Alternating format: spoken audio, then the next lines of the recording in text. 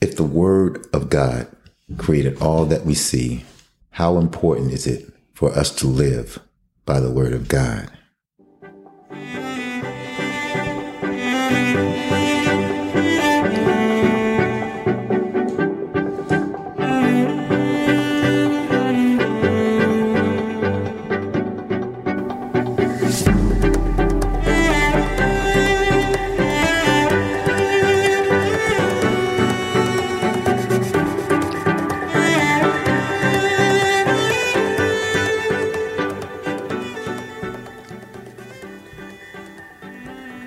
Hello, everyone. Thank y'all for coming and being a part of our podcast. It was found in my heart. My name is Gary. And I'm Veronica. And we really appreciate you coming and going through the trenches with us, right? Yeah. So what we're going to do is we're still on the new life in Christ, and we're covering the Word.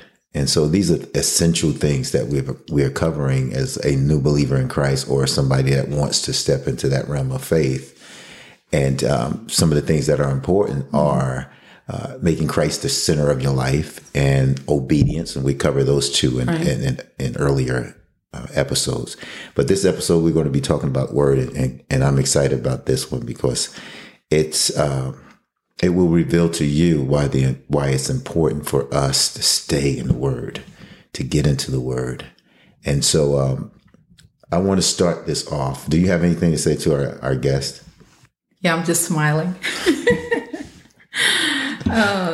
Just like you said, just thank you for tuning in to our podcast. And, it's our prayer and our heart's desire that you would know the Word of God, that you would increase in the knowledge of God, and not just increase in the knowledge, but to be an active doer of the Word, of that knowledge that you've gained.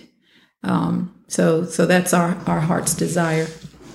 All right. So let us get into the Word. In Hebrews 11:3, it says, through faith, we understand that the worlds were framed by the Word.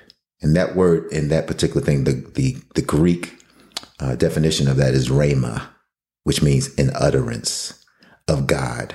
Mm-hmm. So the worlds were framed by the Word of God, so that things which are seen were not made of things which do appear. Now that sounds kind of funky, doesn't it? I mean, the explanation is that what we see doesn't exist. Right. It doesn't exist by itself. It's something behind it. Right. Yeah. There's something behind all that we see, and it's God. Yeah. So God so loved the world that he not only gave us his Son, but he also gave us the Word. And so my wife's going to talk to you about 2 Timothy 3:16 through 17, right? Yeah, so I'm just going to read it off. It's a very familiar passage, but the Word always, it's always fresh.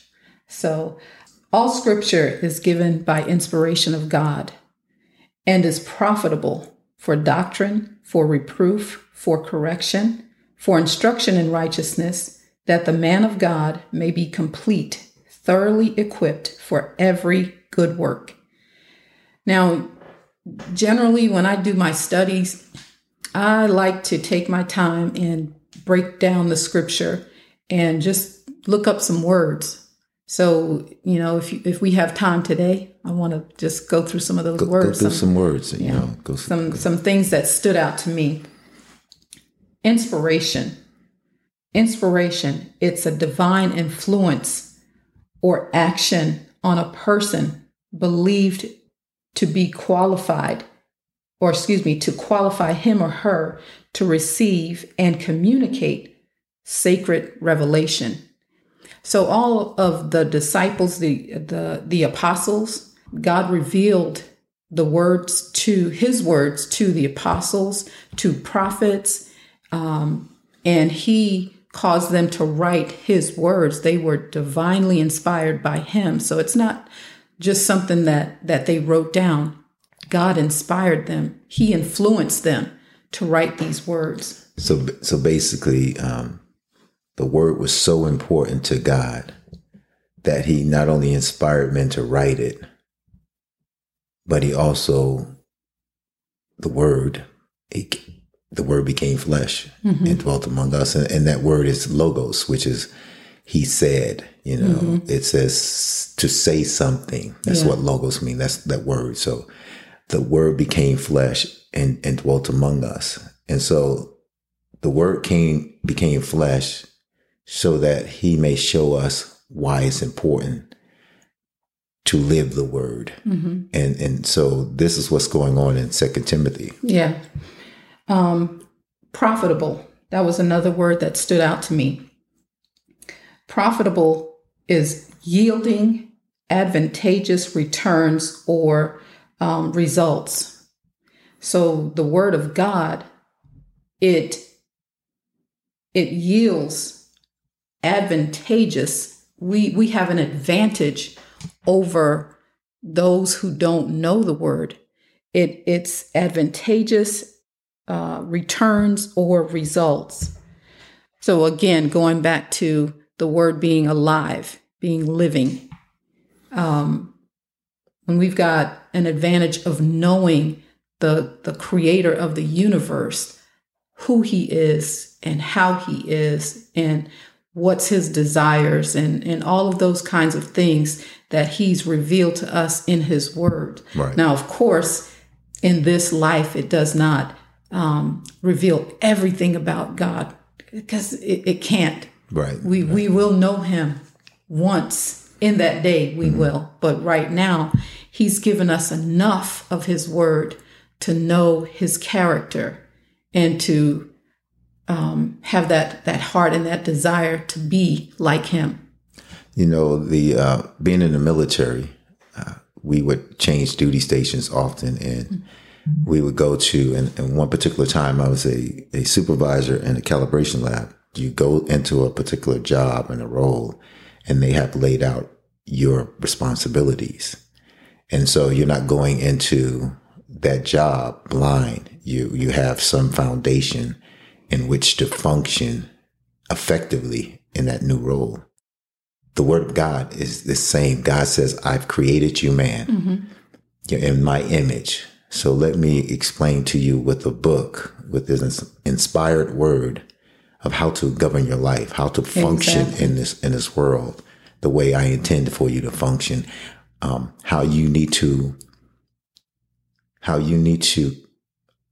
honor me and honor people, how to reach out to me so that I can show you how to reach out to others. Yeah, exactly.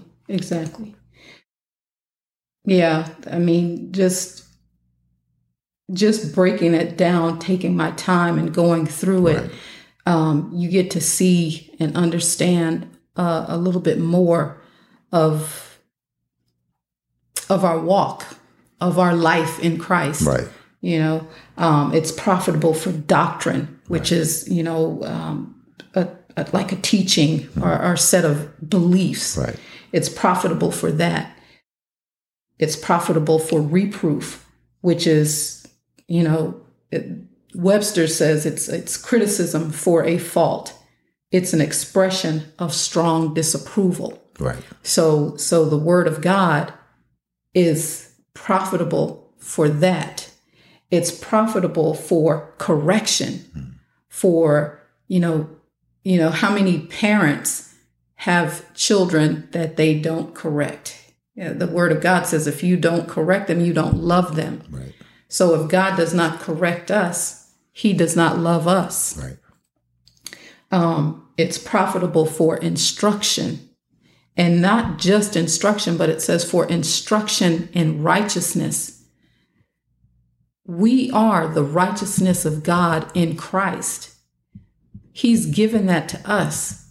And now he through his word, by his word, he's telling us how we are to walk in that righteousness.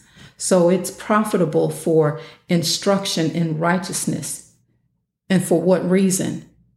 That the man of God may be complete. And that word complete is perfect. For every good work, let me back up. It's complete and thoroughly equipped.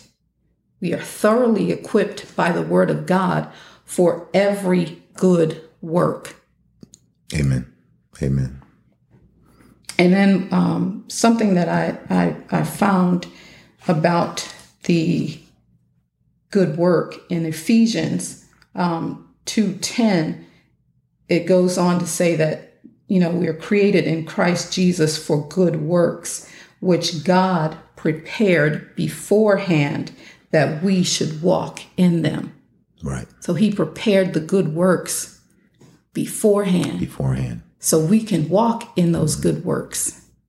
And I got some scriptures to go along with that. And it's just amazing. Something that I really wanted to emphasize is that when Jesus is being tempted in Matthew 4:4, he uses this scripture. He said, "It is written that man should not live by bread alone, but by every word that proceedeth out the mouth of God." The word is very important when it proceeds out the mouth of God. Now, in context, where is it written? It's written in Deuteronomy 8:2-3. And Moses is talking. I believe Moses is the speaker of this. And he's telling them about what the Lord did as they going through the wilderness. There's this physical dynamic that we live in this world. We live according to the flesh, which is basically living the way we want to live. And so Moses is saying, you went through the wilderness and God tested you. He wanted to prove you. He wanted to humble you. He wanted to see what was your heart. Was your heart to keep his commandment, the words that proceed up out of his mouth, or were you about yourself? And they failed, because a lot of whining and complaining went on. And that's really why they were in the wilderness 40 years, is because they were complaining. God wanted to test them. And when it says that man cannot live by bread alone, God is saying, I am your source. Right. There were manna. Manna means, what is this? So God created something that nobody ever knew. They never tasted, they never saw it, but he created it because he speaks and it's done. And so God is saying, I want your soul attention. I want your soul allegiance, your soul devotion to realize that I am live according to my word. Right. And you'll be okay. You will be okay. You'll be okay. Yeah. We were talking earlier, and I can't remember the scripture, but we were talking earlier about the king, is it Ben-Hadad? Ben-Hadad, yes. Ben-Hadad, who was coming up against the king of Israel. And God really delivered him, Ben-Hadad, into Israel's hands. But Ben-Hadad fled. He got away. And so some of his men told him, hey, let's put on sackcloth and ashes and let's go to the king, because we hear that they are merciful. So let's go to the king and maybe he'll spare your life. So he did that. He went to the king, and I think it was King Ahaz. And he said, they were looking for some words to see if he would show mercy to them. He told them about Ben-Hadad, and he's like, oh, my brother, he is my brother. So that let them know, hey, he's going to show some mercy to him. So Ben-Hadad comes and he tells him, and asks for his life. Hey, I will give you the land that my fathers took away from your people if you enter this treaty with me. And the king of Israel entered that treaty with them. So then fast forward, here comes the prophet, went to the king of Israel. And the prophet says, because you have let Ben-Hadad go, right, you were supposed to slay everyone. And because you've let him go, now it's going to be your life for his life. And all because he did not take heed to the word of God. Again, going back to, you shall live by every word that proceeds forth out of the mouth of God, because it can definitely be life and death. Right. Right. And it's interesting that you said that this Peter reference is going to be found in Luke 5:5. And it says, Simon answering said unto him, Master, we have toiled all night and have taken nothing. And this is telling us about the story of them fishing all night and not catching anything. So the natural feeling, the natural vibe is, man, I'm tired. I'm a fisherman. I know how to fish. I know where to fish. I know what time to fish. I know what I'm doing. So right there, there's that self that comes in. Man cannot live by bread alone. Man cannot live by feeding the flesh alone. And so Peter could have just said, I know what I'm doing. I don't know what you need to get up out of here, Jesus, because I know my job. But he doesn't say that. And this is the example of showing you what God is saying to us. He's saying, because Jesus said, throw your nets on the other side. Now Peter man, come on, really? But he says, the words that I speak unto you, no, that's a different scripture. He says, we have toiled all night and have taken nothing. Nevertheless, at thy word, I will let the nets down. So whatever proceeds out the mouth of God, Peter says, I'm going to do what proceeded out the mouth of God. Exactly. And because he did, they caught some fish. That's right. So it is so important because they needed fish that was their livelihood. They couldn't find any fish. Right. So because they listened to the voice of God, they received what they needed the natural. Exactly. God gave it to them in the spirit and it told them something in the spirit, and they received what they needed in the physical. And this is what the word does. That's why we have to stay in the word, because it is the word of God. It is proceeding out the mouth of God, the intention of God, the agenda of God, the plans of God, the purpose of God. We need to stay in the word and get it deep within us, so that when the flesh rises up, we know what we need to do. Exactly. Nevertheless, like Peter says, nevertheless, at your word, I'll do it. I'll do it. And so in John 6:63, it says, it's the spirit that quickeneth, it's the flesh that profiteth nothing. So you can stay with that flesh all you want to. And you can think you can be doing some great things. You think you got the job you want. You like the life you want. You got the man or woman you want. You got all these things that you want. Everything seems to be going well. But the scripture is saying the flesh profits nothing, but the spirit, it makes alive. Yeah. And so it says, the words that I speak unto you, and this is Jesus talking, the words that I speak to you, they are spirit and they are life.